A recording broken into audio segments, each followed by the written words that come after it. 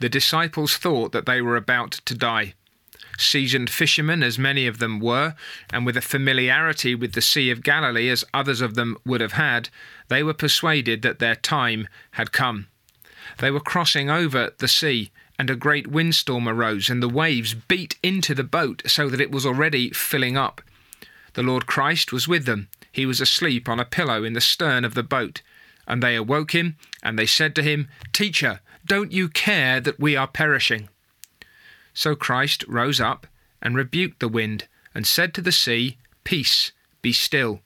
And the wind ceased, and there was a great calm. And then, recorded in Mark chapter 4 and verse 40, the Lord Jesus said to them, "Why are you so fearful? How is it that you have no faith?" Now, perhaps you can imagine the disciples looking at him in wonderment at that point. Why are you so fearful? They could have pointed just a few moments ago to the raging of the winds and the waves. They could have explained to him that these things were all about to overwhelm them and swamp them. That's why they were afraid. Look at what's around us. Look at what's been happening to us. Look at what's taking place against us. We're about to die. Perhaps the question seemed a little more striking, given that there was now this complete absence of anything to threaten them. And we may be very much in the same circumstances. We are caught in a great storm.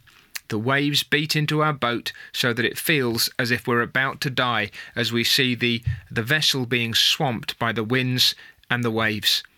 We forget perhaps that Christ is with us, or we doubt his compassion toward us and his power in connection with his glory and his deity and his heart of love. Doesn't Christ care that we're perishing? Is Jesus ignorant of what's going on and careless with regard to his people? Can't he see that we're dying? Can't he see that we're in danger of being swamped? We may feel like that individually as Christians. We look around us and we say, everything's up with us. It seems as if there are just too many troubles and trials. I am about to be swamped and I cannot endure. We may feel it as a congregation, perhaps because of our smallness, perhaps because of the opposition around us, perhaps because of our weakness. It may be that we feel it on a slightly bigger scale, churches that know and have communion with one another, feeling themselves to be constantly on the back foot and about to go under because there seems to be so little strength and so little vitality and so much in the way of danger. The culture is against us.